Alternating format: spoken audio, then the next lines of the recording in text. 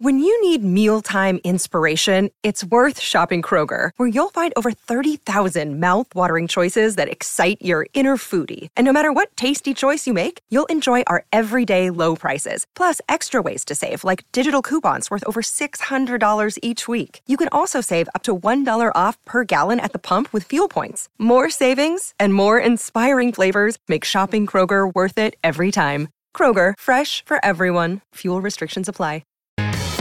What a journey and what a moment.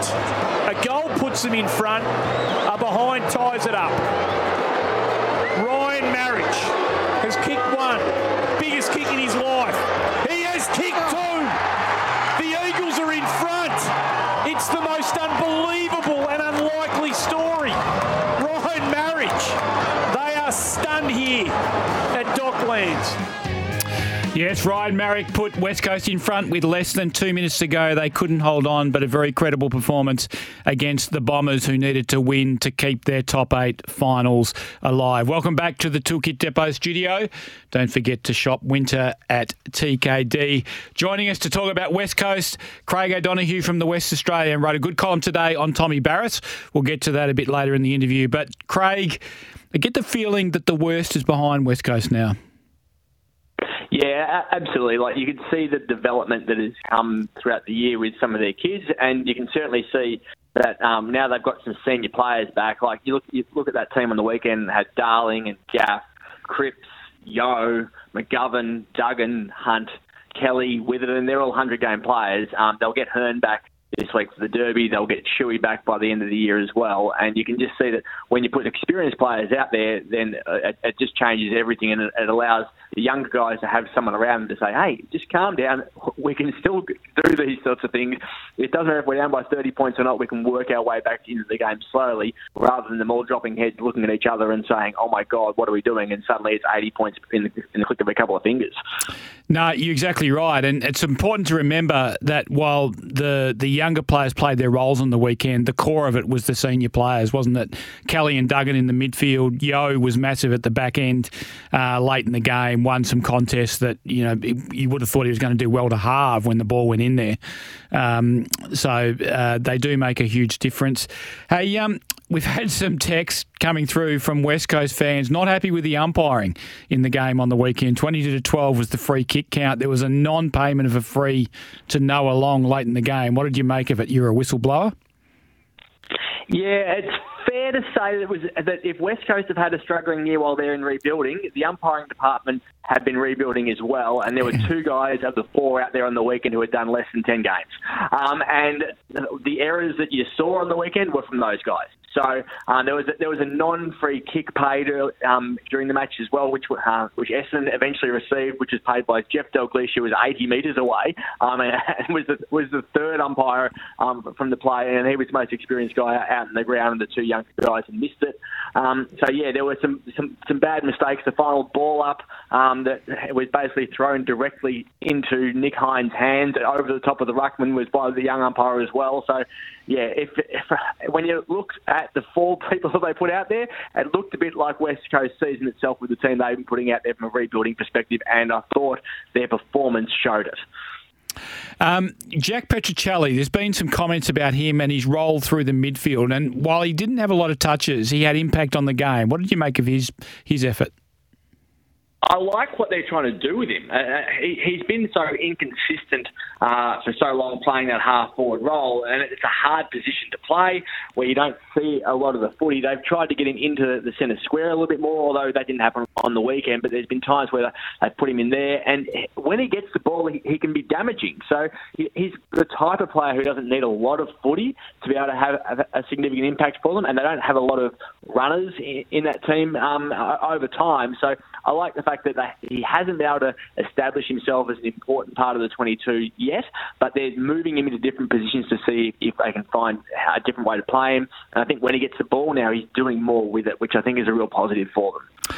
Some questions as to whether Dom Sheed and Andrew Gaff can exist in the same midfield, Cod. There was only one of them out there on the weekend. The team played well. Andrew Gaff was a solid contributor again on the weekend. What are your thoughts? Speed is massive in modern footy. Is both of them on the one field, one slow guy too many? I think Sheed's still important to be in the actual centre square because Gaff doesn't go into the centre square ever. So, and he certainly didn't get a centre square bounce on the weekend. So when they're looking at on the weekend, it was mainly Tim Kelly, Duggan, Elijah Hewitt, Luke Edwards, and Xavier O'Neill. So if you take Xavier O'Neill out and put Dom Sheed in, it's a better team regardless. If you take Luke Edwards out and put Dom Sheed in, it's a better centre square regardless as well, and a better team also. So if you look at what Sheed is replacing in that centre square, I think having Gaff and Sheed in the team makes far more sense than not, because if you're not going to put Gaff in the middle, then you need to have Sheed in the middle. And I think whilst they're both slow and don't break the lines, the other two guys aren't necessarily going to give you what you're looking for from a Dom Sheed when you put him in the middle. I really like Ryan Marrick. I think as mid-season rookie pickups goes, he's a really good one. There's no surprises as to why most people had him as the number one pick in that draft. He doesn't need a lot of touches to impact the game, and that was the case on the weekend. What do you make of him? Yeah, he does a lot right, doesn't he? We didn't know what we were going to get from him when he came over because he's so inexperienced and so raw. But what he does do is kick goals. Like when he gets the opportunity, he doesn't miss. The shot that he kicked to put them in front the other day was a lot of guys missed that shot, and he's now kicked 8 goals, 2 for the year. So he's not the sort of bloke who you get the ball in his hands and you say, "Oh, where's this going to head?" You know that he's going to kick goals. And Jack Darling's an extremely accurate set shot for goal as well. So if you've got those two in your forward line, then you know that more often than not, they're not going to touch it a hell of a lot. They're not going to get too many shots in the game, but they're going to kick most of their goals. So that's really important for any forward line. Oscar Allen's kicked, 44, 45 goals for the year, and doesn't miss a lot often either. So I think when you have those three together, it can take the pressure off from are they going to kick it, aren't they going to kick it? So I think Marrick's been a real find for them. Text from Noddy on the Temperate Bedshed text line. He won't be selected because of the Eagles season, but Tim Kelly should be thought of in All-Australian calculations. Remarkable what he has done this year. Your thoughts? He was very good on the weekend. Again, Craig, what do you think in terms of All-Australian? He's carried them on their back. There's no doubt about that. But I think it's such a deep midfield for the All-Australian team. It's so hard to get into that I think when push comes to shove, you're looking at guys who have got their team into finals, put them into the top 4, top 2, all that sort of stuff. And there's a hell of a lot of talent to try to squeeze out of there. So, I mean, he's going to have a battle to probably get into it. He might make the squad. He's certainly not going to make the team. He'll win the BNF. And he's just shown this year that this is why they recruited him. And I think the most important thing for Tim Kelly and West Coast is that it's very easy for a high-profile recruit in a team that's going badly to not necessarily do what we've expected of him over the years, but he's played well in a losing team, and I think we saw what he could do in Geelong in a really good team. Now he's enhanced his reputation by doing it in a poor team. Jaden Hunt's been pretty good too, hasn't he? We had a couple of text messages saying how well he's played, and he was good again on the weekend. Yeah, he was really good on the weekend, and he gives them that dash we talked about with Petruccelli before. That they don't have a lot of guys who do that, and there's been times this year where by pure necessity they've had to play him as a tall defender at different points or deep in the back line as they've been running out of players. But when you put him in his natural position where he can just run with the footy and just create, the ball just moves at so much more speed. And we know that the forwards love that, don't they? If you can get the ball inside 50 quickly. I don't reckon there'd be too many forwards who'd be thinking, I wonder what Jaden Hunt's going to do when he gets the ball in his hands. He's going to run, he's going to kick it long, and he's going to give you a chance. And he's so simple to read like that, and you know exactly what he's going to do. So I think their forwards really enjoy having him with the ball. You wrote a good column today in the West Australian about Tom Barrass. Obviously, West Coast had issues in the second quarter. They couldn't get a handle on Kyle Langford. I think Josh Rotham started on him. He kicked 2 on Josh. Then Elliot Yeo went to him. He kicked 2 on Elliot Yeo as well. Tell us why you think Tom Barrass has to stay.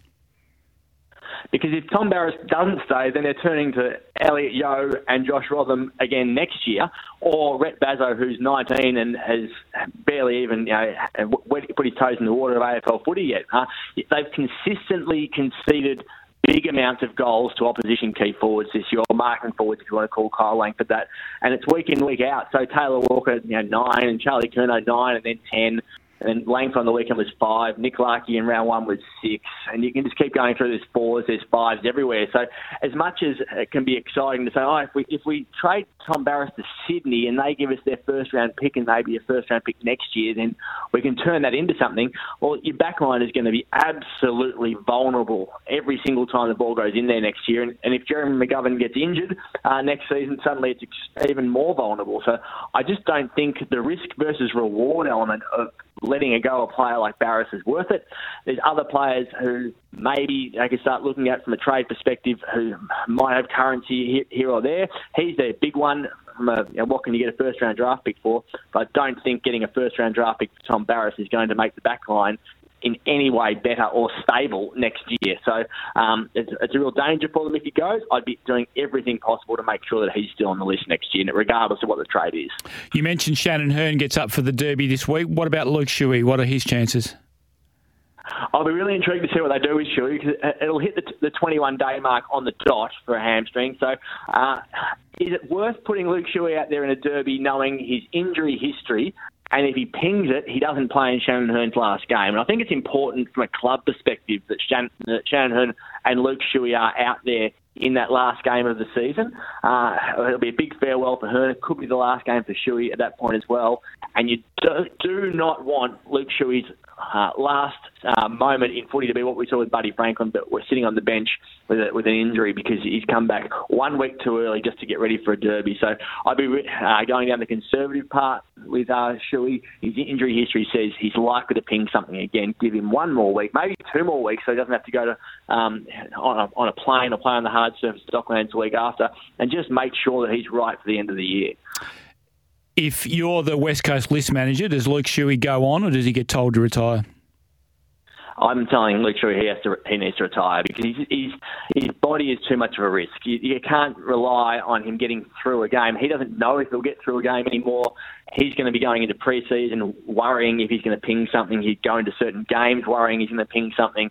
And if you're not sure that you're going to get more than half the games of the season out of him, then it's a real concern. And then, as good a player as he is when he's fit and as good a leader as he is, they can't be going into seasons now carrying so many players who have an injury history. So I think, unfortunately for Luke, that last hamstring was enough to say, the body is now saying, I'm done, and I think that will be the case for him at the end of the year.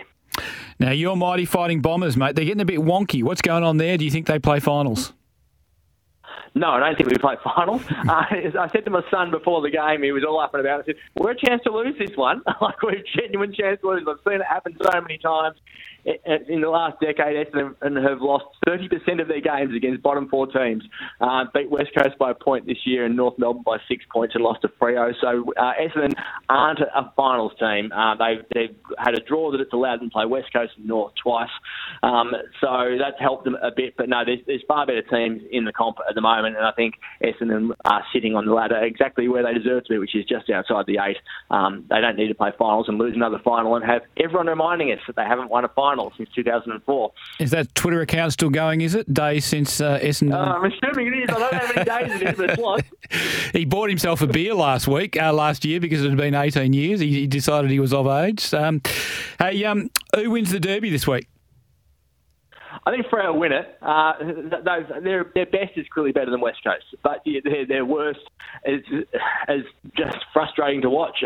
But what I have loved from Fremantle is they've tried a few things in recent weeks. The Hayden Young move into the middle has been fantastic. They just gives them that kick that they desperately need going inside 50. They're moving the ball quicker, which allows blokes like Frederick to run with the ball and be creative.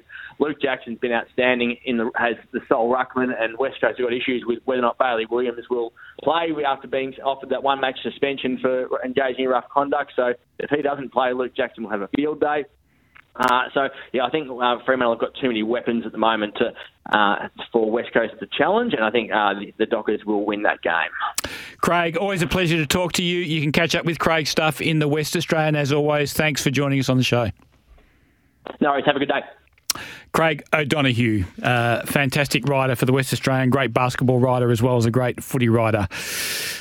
We are, as always, we are brought to you by Isuzu Ute. You can live your own way in the Isuzu D-Max, and we'll be back to close up the show after the break.